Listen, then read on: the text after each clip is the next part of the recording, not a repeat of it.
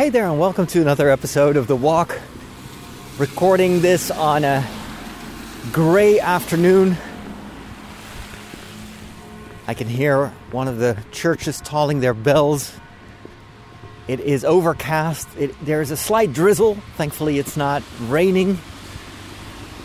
Although it may get worse while I'm walking. We'll see.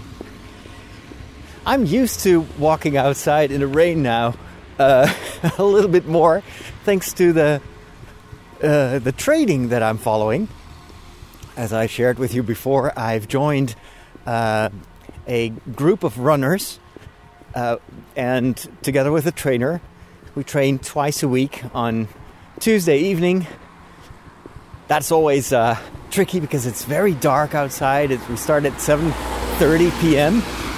So we have to run in a quiet neighborhood, about a 15-minute run from here, and it's nice in the woods and everything. That's the only place where you can run on regular roads without too much traffic, which, of course, when you're running in the dark, is always a bit of a liability. And I dress up like a Christmas tree when I go run, because a lot of the running gear that I have, the thermal clothing that I bought for the cold winter months, is all black. So in order to be visible, you have to wear kind of it's like a strap-on light. So you got 3 bright lights in white in the front, and then on the back there are 3 red lights, and that's, I look like a Christmas tree, but thankfully I'm not the only one, because we all wear that sort of stuff. And then on Saturday morning, actually this past Saturday, I joined the group for the first time. We also run, but this time it's in the morning, so it's light, and we go run in the woods, which is fantastic. As I mentioned before, the area here near where I live is beautiful. You've got lots of forests, literally 5 minutes away from where I live. And so we run through the woods.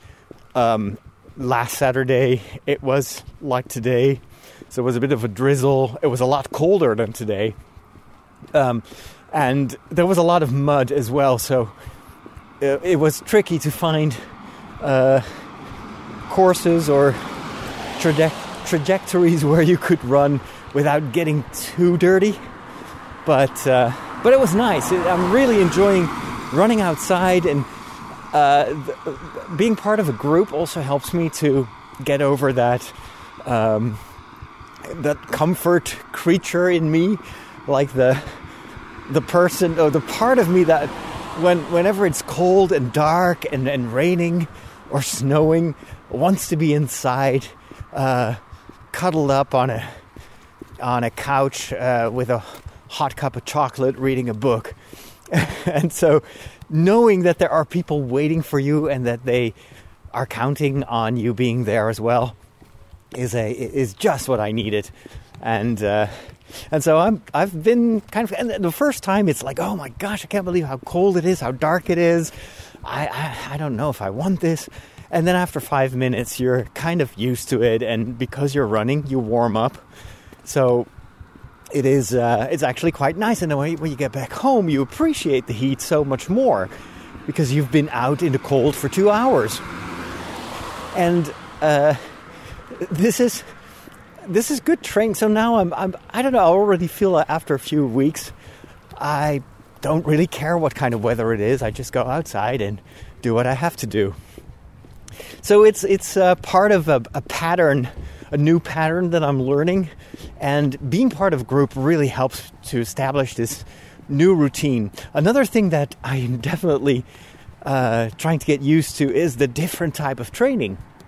I've always been a long distance runner, and one of the main reasons that I like running so much is that you can literally step away from the work, the stress, the deadlines, and I can just run. I just turn off my brain, listen to an audiobook, or very often I don't listen to anything at all. I just run, and then I have time to think, or time to pray, or time to just enjoy nature. And it's an activity that is not very distracting. You're just running there. You can't do much else. I can't really look at my social media or anything. And I notice that I need those moments during the week where I can do that. But with a group training, and especially now that I have a real trainer, this is so much harder than what I'm used to, because you're constantly adapting. Rain is starting to intensify a little bit. Maybe I should have taken an umbrella with me. I'm actually heading towards Wageningen, the town of Father Henry, and I need to get some stuff from a store for Mass. But I'll get to that once I finish my little running story. So the trainer tries to improve our speed, our stamina, and our overall form by letting us do all sorts of first warming up exercises, stretching, push-ups. That by itself is already like, oh my gosh, I don't think I've ever done this before. But it's very good for the overall loosening of your muscles, and you lower the risk of injury. And then a lot of what we do on both days is speed work, where the whole trick is to constantly push your body and push it back and slow down and intensify. And it is one of the proven effects of that is that your heart gets much stronger. Your overall stamina and speed can improve tremendously when you do what they call interval training, where it's just high intensity, low intensity, high intensity, low intensity. So those 2 hours consist of many sequences of you run for 400 meters at like level 3. I think the top level is level 5. That would be like a sprint, like a 400 meter sprint where your heart is going to maximum. And then 4 is something you would do for a short track race. And then 3 is a speed that you can maintain for about an hour or so. For me, that's all new. I'd never really paid attention to levels like that. So I constantly have to ask, am I going too fast? Am I going too slow? And especially going slower is hard for me, because I'm just used to running at one steady pace, and you kind of forget about things. But this type of training, this type of running is the opposite of what I've ever done. It's constantly like, oh, I gotta change. Which brings me to the main theme of this, after this long introduction, now that 80% of my listeners have stopped listening, brings me to the point of what I wanted to share with you today, which is the benefit of change and the risk and also the benefit of existing pathways in your behavior, in your brain, in your body. And the reason that I wanted to bring this up is that I've been reading a couple of books for my Goodreads reading challenge. So for those of you that don't know what that is, Goodreads is a website where you can log your reading progress. So you can mark down the books that you've read, write a review, read other people's reviews, which was bought by Amazon a couple of years ago, obviously because they want to sell more books. And it's a website that has been around for a number of years, and that I've started using, I think, about 3 years ago, and I love it. It's such again, it's the power of community. I've got a number of people that follow me, and I can share with them what I read, and they can share their reviews and their tips. So that gives me a lot of ideas on what to read next. And so through Goodreads and through some browsing on there, I came across a couple of books on what they call the happy brain chemicals, So this is part of neuroscience. Of course, I'm just an amateur in that I don't have the necessary formation to read scientific material on that. But I like these popularized books that kind of break it down and explain how a lot of the things we feel and how we feel and even what we do is because certain chemicals in our brain are released, and they're all, well, you've heard of those different chemicals. You've got now I got to name them and I didn't take any notes, so well, it's like adrenaline and oh boy, what else do we have? I know leptin when you're hungry. I'm not sure if that's chemical. You've got the I should have written this down. Anyway, you've got like happy chemicals that will increase your fight or flight readiness, that sort of stuff. Maybe, you know what? I'll refer you to my other podcast, my regular show, where I do book reviews, and then I'll have my reading notes, and I can tell you more about those chemicals as if I know what I'm talking about. But what these books really helped me to understand is how much of our behavior rests on pathways, neural pathways that have been created at a very early age. So it's basically the things that we learn from our parents in our early years as a child, the behavior that we see with other people and have copied for ourselves. They are all part of this basically survival mechanism. It's what keeps us alive, what helps us thrive as a species, and it helps us to seek food when we're hungry, to be able to run when we're threatened, increase our social status, because that, at least from an evolutionary point of view, increases the survival rate, and status can also help you get more, better offspring and stuff like that. So this goes back to also general neuroscience when it comes to any animal species here on Earth.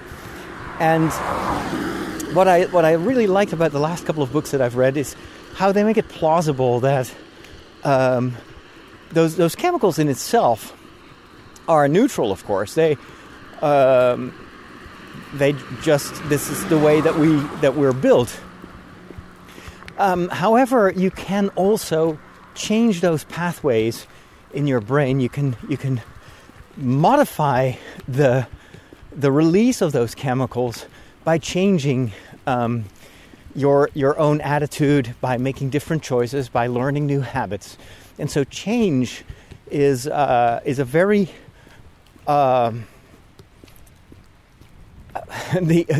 let's say the ability to change can really help you to feel better and maybe react in a more in a better way. How do I say that? In a way that is more beneficial to us than other mechanisms that we use to soothe ourselves or to calm ourselves. And an interesting chapter was on how often people get addicted to negative behavior. For example, cynicism. That is something that we've been confronted with for years now, especially in social media, where people are super cynical. They have a tendency to always complain. Not to mention, of course, the recent surge in conspiracy theories and groups around that. This book explains where that comes from. There is actually a benefit that we're seeking subconsciously from those behaviors because it makes us feel part of a group, adapting our behavior to the norms within that group gives us social status. That gives us a feeling of safety. It enhances our survival. chances within that group. And once you start to see how it functions, how it works, you also start to understand why this is such a widespread phenomenon. Why, as a society almost, you can get addicted to a negative attitude, to criticism, to even aggressive behavior can be part of that. So the current political climate in a lot of our countries is not just random, and it's also not part of a big conspiracy or anything, but it is part of how we are wired and react to situations that we label as a menace. The thing is, perceived menace and a real threat, often not the same. So you can change your view on the world. You can choose to look at the positive side of life, and thereby, if you do that consistently, you will change those pathways. You will change those, even the release of chemicals in your brain. You will start to react differently, and which ultimately gives you a better feeling. Because the problem with this negative or cynical or even angry addiction is that you need to reactivate it time and again, because chemicals are only released for specific purposes. I need to step aside here because I'm walking on a road without a pedestrian path here. So I'm currently on the red concrete that indicates that this is actually for bikes. I don't know why there are so few walkways, is that how you call it? But so little pavement here in and around Bennekom where I live, because people love to walk. Maybe it's because of these old trees. They probably have been here for half a century, and they don't want to cut them down, and so they are just restrained. They're kind of held back by the original width of the road or something like that. But anyway, speaking of pathways, that's often what happens in our brain, is that we tend to react the way that we have learned to react over the years, and sometimes often you're not even aware of those pathways and of those encrusted behaviors. But I'd rather renew the positive feelings and try to motivate myself in that direction than stepping into this ongoing cycle of negativity and cynicism. If there's one thing that I always told myself from the moment I got my vocation to the priesthood was I don't want to ever be cynical. I grew up in a time where polarization in the Catholic Church was huge, also in society, and I saw a lot of priests and church people, even in my own family, lots of people who became super cynical, like, oh, well, it's all going downhill, the church is going to disappear. And even now, in the current day and age, where secularization is much bigger than it was when I was young, you've got this attitude that is just a defense mechanism. It's a coping mechanism of oh, it's all going downhill, we are the last of our kind, the Catholic Church will disappear. There is a lot of that doom and gloom thinking in my own diocese, where there is just this, people think that, well, this is just, we're in the end phase. And some people also use apocalyptic language for that. Because, and this is also, I was surprised that was addressed in the book, that there is comfort in telling yourself that you are the last of your kind. That you see that also in climate pessimism. Oh, the world is going to hell. it's all gonna disappear. This is not salvageable anymore. We cannot change anything anymore. And you see that same attitude in churches, where people are like, oh, Christianity is disappearing. People have become so individualistic, so egotistic, that there is no room for God anymore. So let's just close our churches and give up. That's basically what they're saying. The thing is, that too comes from a desire to feel safe, to know that, well, you know what, even though the situation is not perfect, it's all going to be over anyway. So it makes you feel special when you are part of that last generation, just as it makes people feel special when they're part of a conspiracy theory a group or subgroup. You see a lot of that behavior, and I never thought about what causes that kind of behavior, and it's so universalized during these COVID times that it makes total sense that this is something that is kind of built in. What I also appreciated of the books that I read, and again, for the titles, I'll refer you to my regular podcast,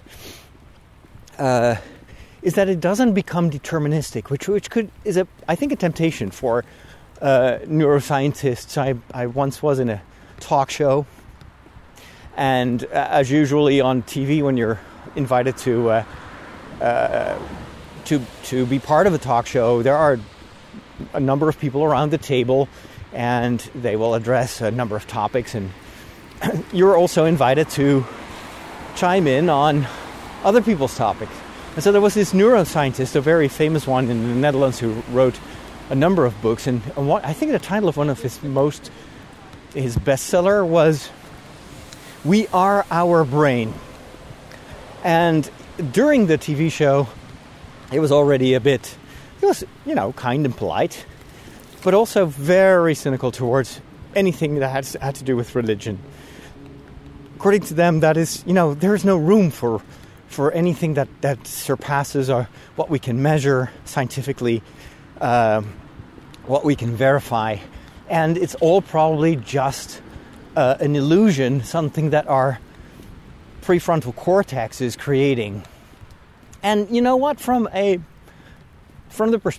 scientific perspective of a neuroscientist, I understand that attitude, because yes, you cannot measure metaphysical things. They are, by its essence, metaphysical. We can only measure and verify the physical, but what is beyond that, what transcends it, the domain of the spirit, you may be able to explain what in theology I would call, and even in philosophy we would call, the support system. But it doesn't explain the metaphysical dimensions of life in its totality. So an analogy would be, love. You can explain love just from a point of view of evolutionary theory. Neuroscience is just people seeking for the perfect mate. When we think we've found one, it releases chemicals. Those chemicals in our brain push us to act, to procreate, and to protect our offspring. Is that the definition of love? I would say anyone who knows or who thinks that he loves in life would resist that reduction of love to just processes, as if there's no free will, as if there's nothing like love that surpasses even our instincts and the way that we are programmed and the neurobiology. So, and you see that often, that scientists have a tendency, especially today, to narrow their view to what they know and try to kind of poo-poo anything that they feel is outside of their scientific reach. And of course, I'm not saying that we should not favor science. On the contrary, science is the pursuit of truth, just as philosophy and theology is a form of pursuing the truth and trying to find out why we are here and how we can make this world a better place, and more importantly, how we can all reach for this better place that is beyond this world. So science is super important from a Catholic point of view, but it is not the explanation for everything. It's like I can explain how Rembrandt painted. I can describe the instruments that he used, the styles that he copied and initiated, and how he was influenced, and how his work evolved over time. But does that explain the genius of Rembrandt? Does it explain everything? No. Art, by definition, is more than the sum of its elements, right? There is something transcendent in art, and we all kind of intuitively know it. It's just that you can't put your finger on it because it's something that you can't put your finger on. If you see what I mean. So I appreciated the writer of the books that I read leaves room for religion, leaves room for the aspirations, the ideals of people to change the world and to change themselves. And so all that got me thinking about, my own behavior. And good books do that. They make you think, they make you reflect upon yourself and upon your role in life. And so while reading the book, I realized that, wait a minute, I think there's a lot in my own behavior and the choices that I make, or the things that I don't do, my fears, both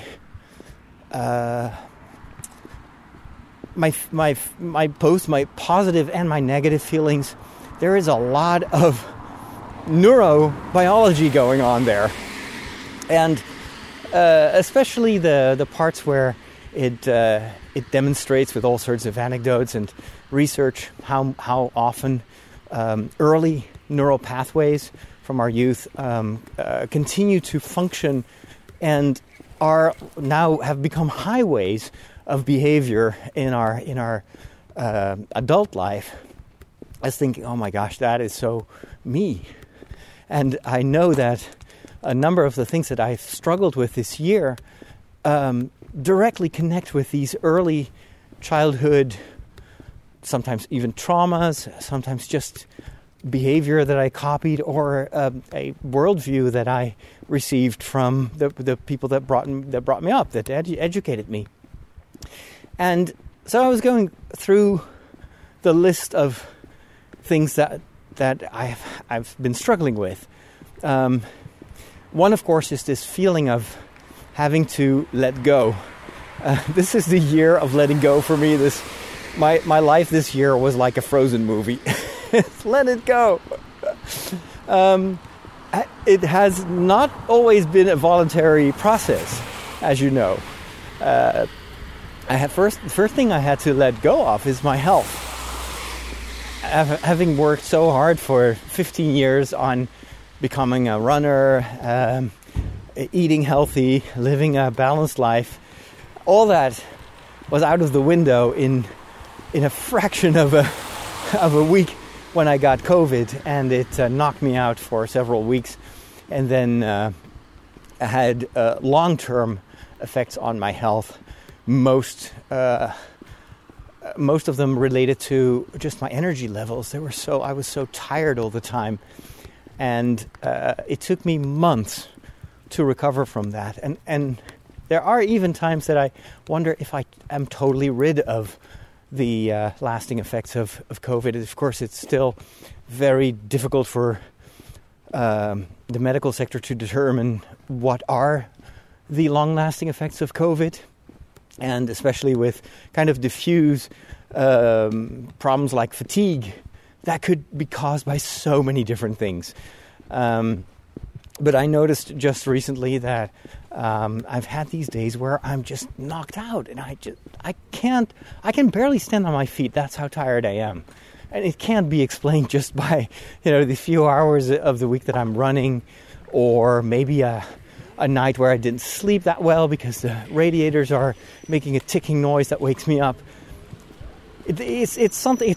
The fatigue is way too big to be explained away by these incidental problems. So, it feels very much like the extreme fatigue that I had in January, February, when I was still recovering from long COVID. So anyway, that's just how it is. I'm already... So there are two ways to look at this. The first one is, oh my gosh, I was so healthy and now COVID has robbed me of everything and I'm never going to be the same again. How is that going to help? Of course, it kind of makes you feel good to complain about that. And especially when other people tell you, oh yes, we're so sorry for you and we support you, prayers, thoughts and prayers. That very briefly gives us the feeling that I'm not alone, that I feel supported. And I'm not trying to negate the value of that. But it's for yourself, it's not the best way to be happy, because you're basically telling yourself how unhappy you are.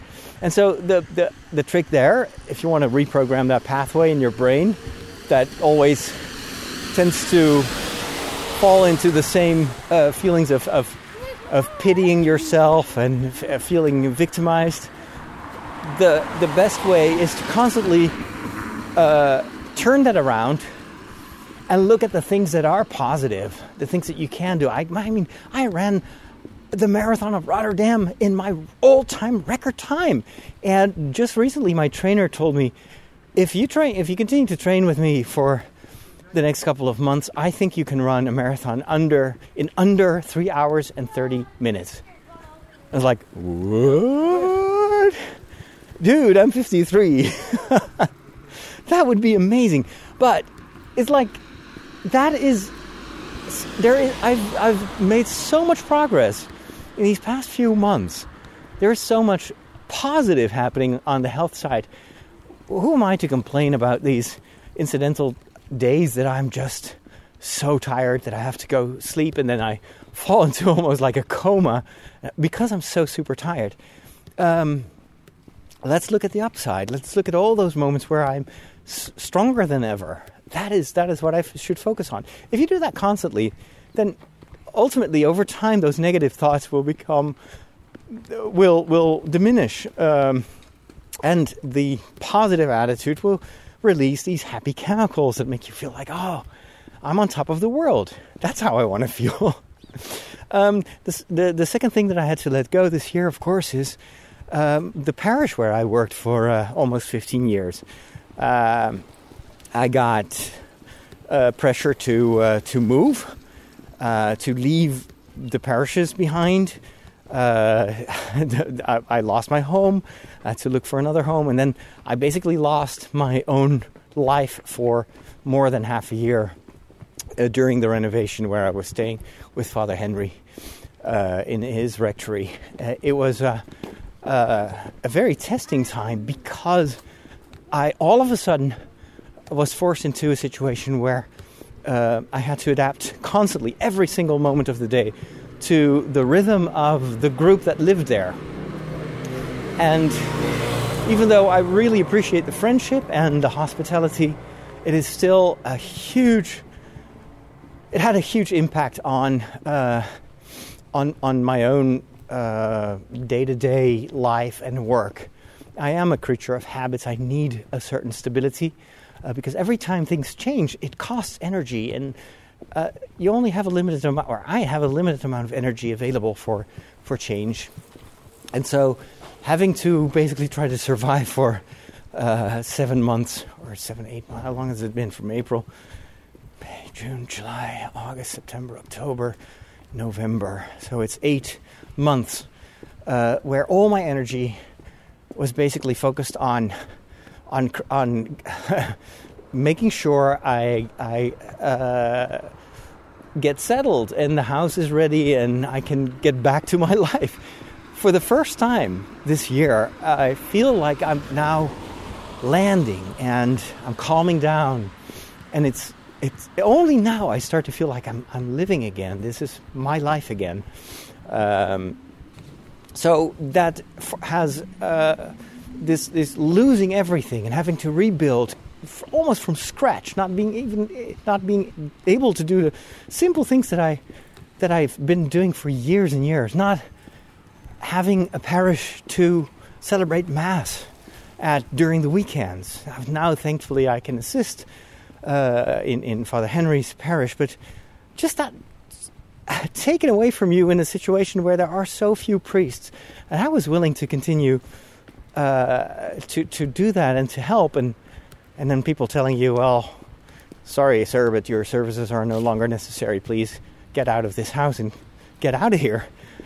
The struggle that I experienced, I think, is part of those early childhood traumas of not being good enough. It triggered so much of that uncertainty that I experienced as a child, where I was a nerdy child and not good at sports and a kind of an outcast.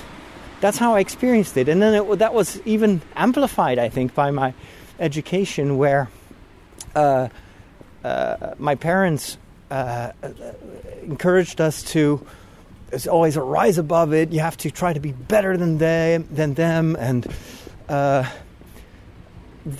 think that a lot of the advice that I got as a child was to make sure that I excel in other things.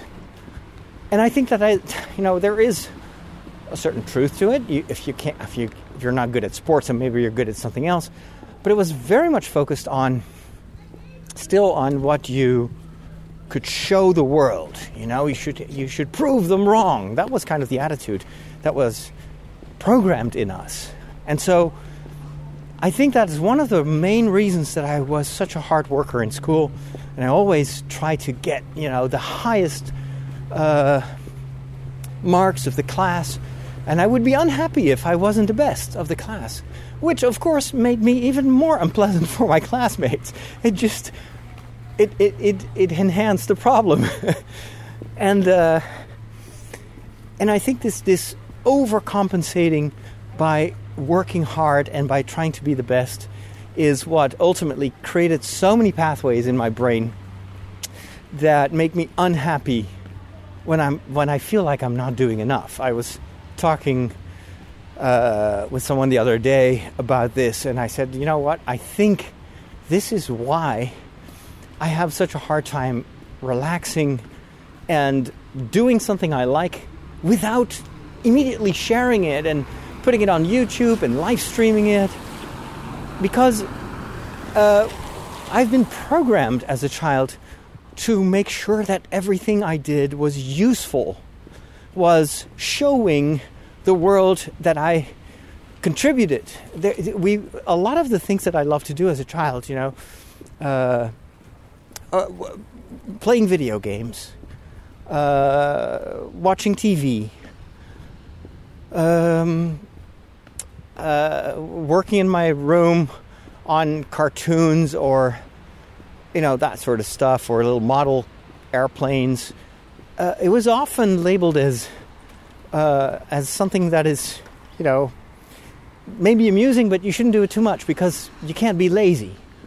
You can't take this life for granted. It's this, and I'm not the only one who's been brought up like that. I'm sure that a lot of you may have had similar education where you have to make yourself useful. Don't let other people think. It was also always about perception. Don't let other people think that you are lazy. And now I'm starting to really doubt the premise of that. How is playing a video game lazy? How is that not something good? Why do I constantly feel like and this is literally something that I feel every time I play a video game. I think, shouldn't I be streaming this? And I know that this is because those pathways in my brain tell me this is lazy. This is egotistical. How often have I heard that in my youth? You're being selfish. Because I was in my room just being creative. And that was selfish because I should play with friends and I should be outgoing. And I'm not. It's just not how I'm wired. I'm an introvert. And it doesn't mean that I'm selfish or antisocial. On the contrary. But I need to recharge my batteries. That's why I like being alone. That's why I'm actually a good fit for the celibate life. Because it helps me to constantly recharge my batteries. And so when I need to be there for other people, I can be there 100%. So these feelings of guilt, like, I'm not being productive enough, I'm not doing enough. This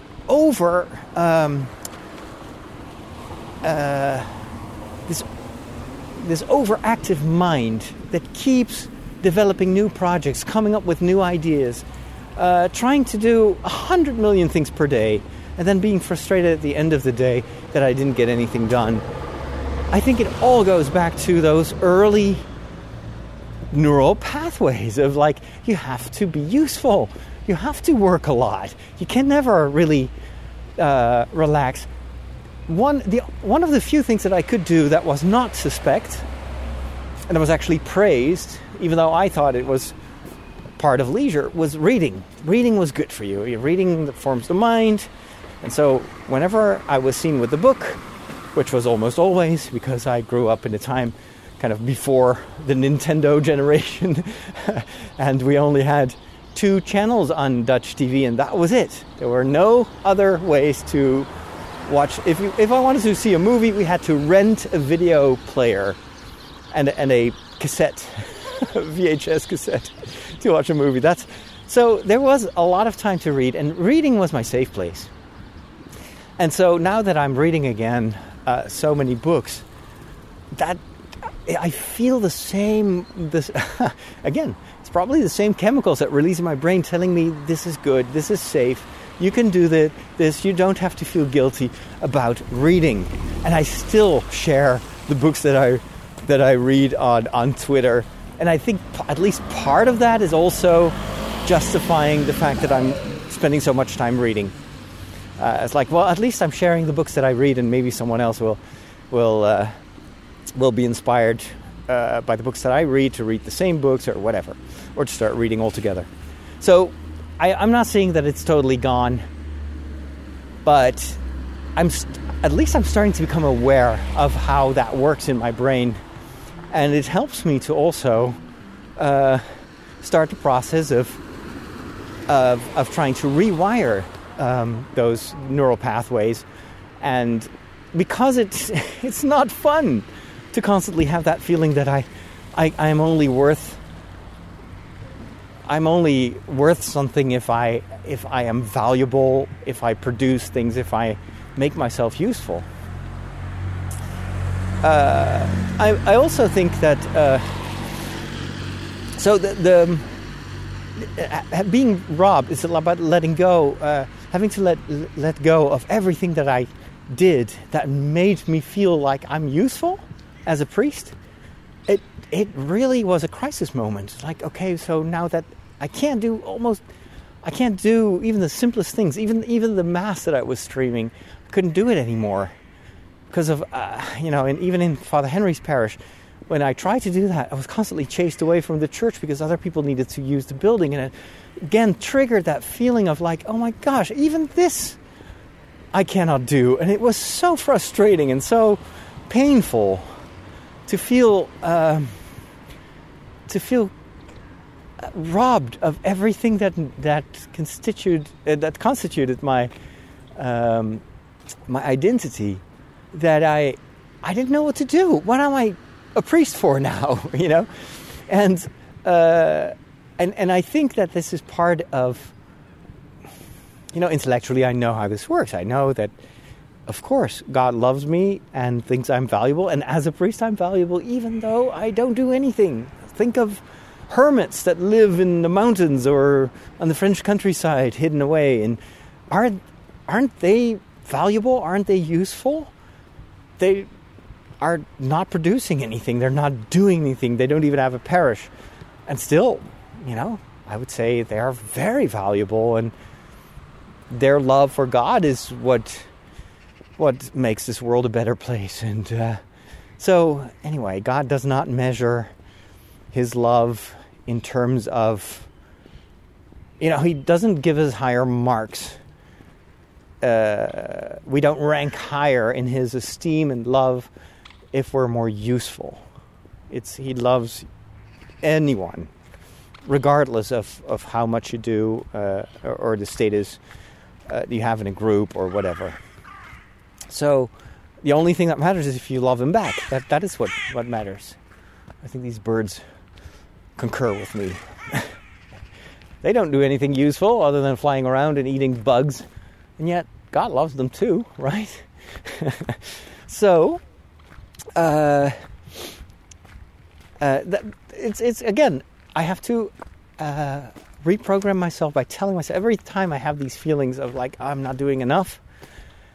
I got to remind myself of the fact that, well, and yet you are valuable, and probably you're helping more people than you think, because a lot of the work that I do, I never see the fruit of that because people live on the other side of the planet, or a lot of the things that you do, maybe only in the life after this life we will see how that impacted other people. So we are not to judge ourselves, just as we are not supposed to judge others, because we only see the outside. So that's another way for me to cope with this losing everything. And now I'm trying to look at what I can do. I build the reason that I'm here in Wageningen now, and I'm pacing back and forth in front of the store because I want to finish this recording before I go in, is that I'm going to get a few candles and some other, maybe even a white tablecloth if I can find it, for my makeshift chapel that I built. And as you've been able to see on YouTube, I started at the beginning of Advent to stream masses from my own home, from the studio where I also record the podcast. And the thing is, it was just super cramped, and there were so many lamps and everything. So the other day, I actually moved my bed from the previous bedroom into the Lego room, and the reason was very practical. The radiator was making a ticking noise close to my head, and it just woke me up every night. And I was fed up with it, so I was like, I'm going to move my bed into the other room. So I rearranged the furniture, and it actually works really well. And I sleep a lot better in that room than in the middle room of the house. So then I thought, hey, I can move the chapel to this middle room, and then I can create a set so that I have more room in my studio, and it doesn't feel so cramped, and I can just leave the camera and all the wiring, etc., in that middle room. And it just helps me to have less clutter in the house. So that's why I'm here. And then I'm thinking, well, you know what? I can go for a walk, get myself some candles, and that's going to be my goal for today. Is arranging that chapel so that it looks nice and is atmospheric, and at the same time helps me to manage it better in my house. And of course, I could do a ton of other things on a day like this. And when I wake up, I have this choice.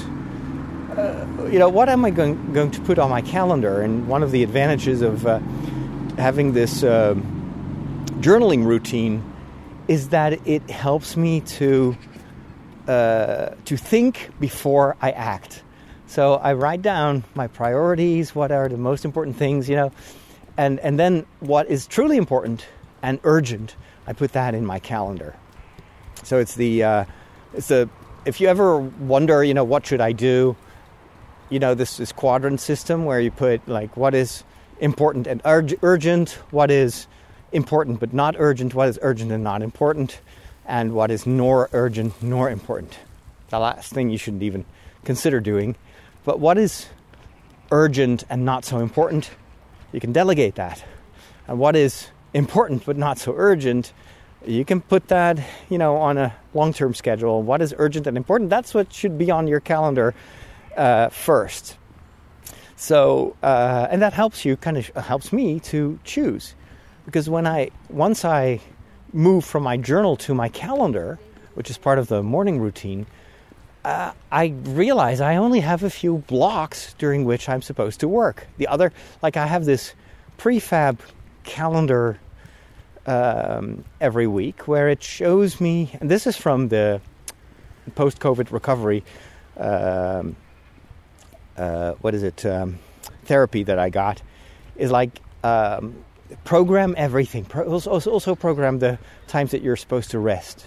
Put in your calendar, if possible, the times that you sleep, the hours that you sleep. Try to create a predictable daily routine, and that will give your system the time to rest and to recover. And so that's what I keep doing. And then I know, well, I only have 6 hours reserved for working. And I do that deliberately. I don't put 8 hours, even though I often work much more. But it's, again, to create margin, to have at least every day 2 hours that I can do other stuff that is important. So it's not everything should be urgent and important. So knowing that I only have 6 hours to fill with activities, I know that I have to prioritize and choose. And that helps me to not fall in the trap of like, oh, I got to be busy. I got to do stuff. I want to do this. I want to do that. Shouldn't I do that? Shouldn't I do that? The whole Messiah complex that a lot of my colleagues and I included sometimes suffer from. Like, the world will go to its perdition, if that's how you say it. It will go to hell unless I am here to save it. That comes from that inner drive. Like, we want to feel that we're good enough. We want to feel that we're useful, and we feel uncomfortable when nobody praises us. We crave this adrenaline, this whatever chemical that is released when we get praised, when we get a thumbs up, a like, or whatnot, acknowledgement. It enhances our social status, etc., etc., etc. It's all a way for us to combat our anxiety. But the better way to do that is to just realize that anxiety is not necessary at all, because it's good enough as it is, you know. Just do the things that are urgent and important, and that's enough. And let other people, and in this case, I would say, let Jesus do the rest. Just do your best. So that's how I try to get rid of this scatterbrain that always thinks it's not enough and I have to do more. It's still tricky, the discernment. You know, like the third big thing that I lost, of course, this year was my work, my job as a television maker, documentary maker. I'm working on the last episode that I'll ever, well, maybe not ever, never say never again, but this is one of the last episodes that I've been contractually ordered to do. And so that's going to be finished probably tomorrow, the day after tomorrow, and that'll be it. Again, losing my work as a visible priest on TV that hopefully has been able to project a positive image of what Catholics do instead of just always the negative, the common thing that people associate nowadays with Catholics and faith. It's like, it's all terrible, and it's good that it's over. I've always tried to show, well, their faith is inspiring people, and it's helping to make this world a better place, also for people that are not Catholic. So anyway, losing that immediately triggers this feeling of anxiety, like, but what am I good for? You know, what is my job? I don't have a parish anymore. I lose my TV job, and then I have to tell myself, oh, but dude, this is creating space for you to be even more impactful, because now you won't have to divide your attention on so many different tasks. You can just go full force towards the international audience on social media. And that's been the bedrock of what you've been doing since the early days of your Star Wars, fan website. I've always had thousands and thousands of people enjoying my geekiness and relating to what I enjoyed, and I was able to help a lot of those people because I was able to build a bridge. Now that I don't have this responsibility to do that for a Dutch audience that is church-going, speaks Dutch, is more than half female and 70 plus, I mean, they're lovely people, but it is a totally different audience than the audience that I reach through social media and YouTube. Now, I can focus fully on that big worldwide audience, and I know that if I do what I've been doing for 15 years on TV, and I do that on a worldwide level, I have no doubt that people are going to be able to relate to that and going to enjoy that. So why am I complaining that I lose everything? Why this anxiety? This is a huge opportunity. I should be thankful that the plug was pulled. And of course, there are many reasons to think negative, and that I wouldn't say that I was completely immune to this thought of like, oh my gosh, I worked so hard for 15 years and now, they canceled the program and they don't even want to hear my thoughts and ideas, and they're just doing, and now I'm just completely dependent on what they come up with and whether I want to do that or not. And like, this is the kind of negative thinking that doesn't bear any fruit. On the contrary, it just makes you more anxious, more resentful, less creative. Look at the situation as it is. This is a huge opportunity, and it also helps me to arrange my life and my work in a way that is not harming my health as much as a TV work used to do, because it's been relentless. So again, trying to reprogram those neural pathways, and that will take some time, because it sometimes took years for those for your brain to find all these reaction patterns, and we've been a child for so long, and so reprogram is not instant, but the moment you start doing that in a consistent way, it will change you, and it has already changed me. Over this year has been a year of letting go, but it's also been a year of huge gains in insight and in a sense of purpose.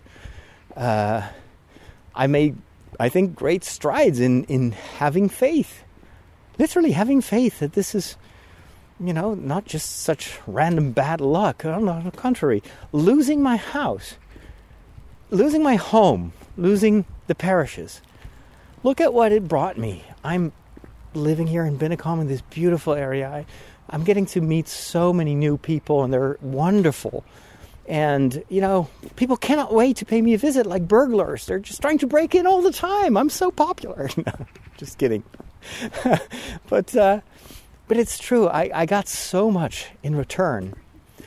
And that's what I want to focus on. And that is what I'm going to focus on. And, I'm starting to feel a sense of calm and contentment with the situation. I'm thinking, you see, all that worrying and all that anger and frustration, it was good for nothing. Whereas now, it's all turning out well. And sure, there are still challenges, but that's just what they are. They're not, you make traumas yourself in a certain way. You can also look at the situation, not always, but in many cases you can choose to reinterpret or reframe what happens to you in the perspective of an opportunity and a chance. So, one final thing that I've learned is also that this analysis paralysis is part of my problem. As you know, I often have trouble getting started. Like I do so much research before I buy anything, for instance. I read like 5,000 reviews, and then even then I'm like hesitating. Do I do the right thing? Should I buy this or not? And then people are telling me, well, if you spend all that time just working, you could have just made like 10 times the amount of money that it costs you now, or that you save. And that's true for work as well. I'm always thinking, shouldn't I do more research? What's going to be the purpose of my YouTube channel? And I get all anxious. Like, am I catering to the right niche? Should I put Lego on my main YouTube site, etc.? And then in the end, I do nothing. It's like, oh, I'm Mr. Reaction to Star Wars. I should react to this or that trailer. I know that my audience will love that, and they enjoy that. It builds a bridge. And I'm like, well, but I cannot react to this TV episode without rewatching it and taking notes and having something to say. And I completely fall into analysis paralysis. I don't do anything because I'm so overthinking everything. And again, that too is part of this fear, I think, of failing and not being good enough. And the only way out of that conundrum is by trying and just by doing. That's how you learn. That's how you improve. You don't get to be a Michelin chef on day one. You have to mess up for years in the kitchen but you will get better. And so one of the ways in which I'm trying to break that pattern of analysis paralysis is by writing these book reviews. And it's intimidating. And I notice how difficult it was in the beginning to just write down. And I don't want to spend more than 10 minutes writing a review, but to write down what I think. When I record a podcast, I don't have any trouble telling you what I thought about a certain movie. Why? Because I feel like, I'm just telling my friends, Podcast is something very informal, very personal. These people know me, and it's just a podcast, It's not written. And now that I'm writing these reviews on Goodreads, I'm thinking, oh my gosh, everybody's going to be able to read this review, and I need to give it more thought. But then by telling myself I only have 10 minutes to write this review, I'm forcing myself to just speak my mind. And then oftentimes I just press post, and I was like, well, it's maybe not the best review, but at least this is what comes to my mind. And who cares? It's just a review. Do it. And I've gotten a lot out of that already. And I'm thinking, you know what? Next step, YouTube. Next step is going to have that same gut, the same guts, I should say, the same courage when it comes to recording my commentaries on YouTube. And instead of always wondering, is it good enough? Shouldn't I do more? Should I? Oh, come on, just record it. People will watch it. If they don't watch it, you'll have important data as well. You'll have to do something else. But nobody's going to tell you, oh, wow, that was not a very good YouTube video. Usually that's not even why people watch my stuff, because they are trying to connect with me. And apparently I help people to be positive and to look at the bright side of things. As one of the reasons that these reaction videos that I record from time to time are so popular, it's like, oh my gosh, finally we have someone who's not cynical about this, who can just be like a child. And I know that is why a lot of people follow me. So this childlike wonder, that's what I should focus on.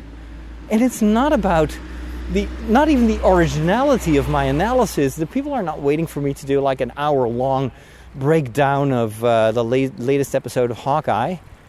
Maybe if I'm inspired, sure, by all means record it. But they just want to be able to see someone who loves the series just as much as they do. So, and I think the only way for me to get going is first of all, look at the opportunity. I finally have less work. So I have more time to read, watch trailers, and record stuff for YouTube. So, and then the second thing is, being yourself is more important than having a lot to say. Usually I have way more to say than I think I have. If you've seen my analysis reaction video to the first episode of Wheel of Time, my gosh, I thought I was going to record like a 5-minute reaction, and it turned into like a 50-minute breakdown. So, and that's the same thing with preaching. Like when I do a homily, usually I just open my mouth and I have stuff to say. And it's, if you've ever seen one of my masses on YouTube, there is not one single homily that I ever prepared. Sure, I came up with like, maybe I can do something with The Hobbit or whatever, but I don't write my homilies. It's just, I don't know.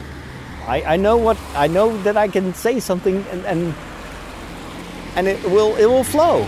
That's how it works. So Anyway, I should have more confidence that that is also going to work when I do other stuff on YouTube as well. And by doing, that's how these new pathways will form, and I will get more and more comfortable in front of the camera and better at what I do.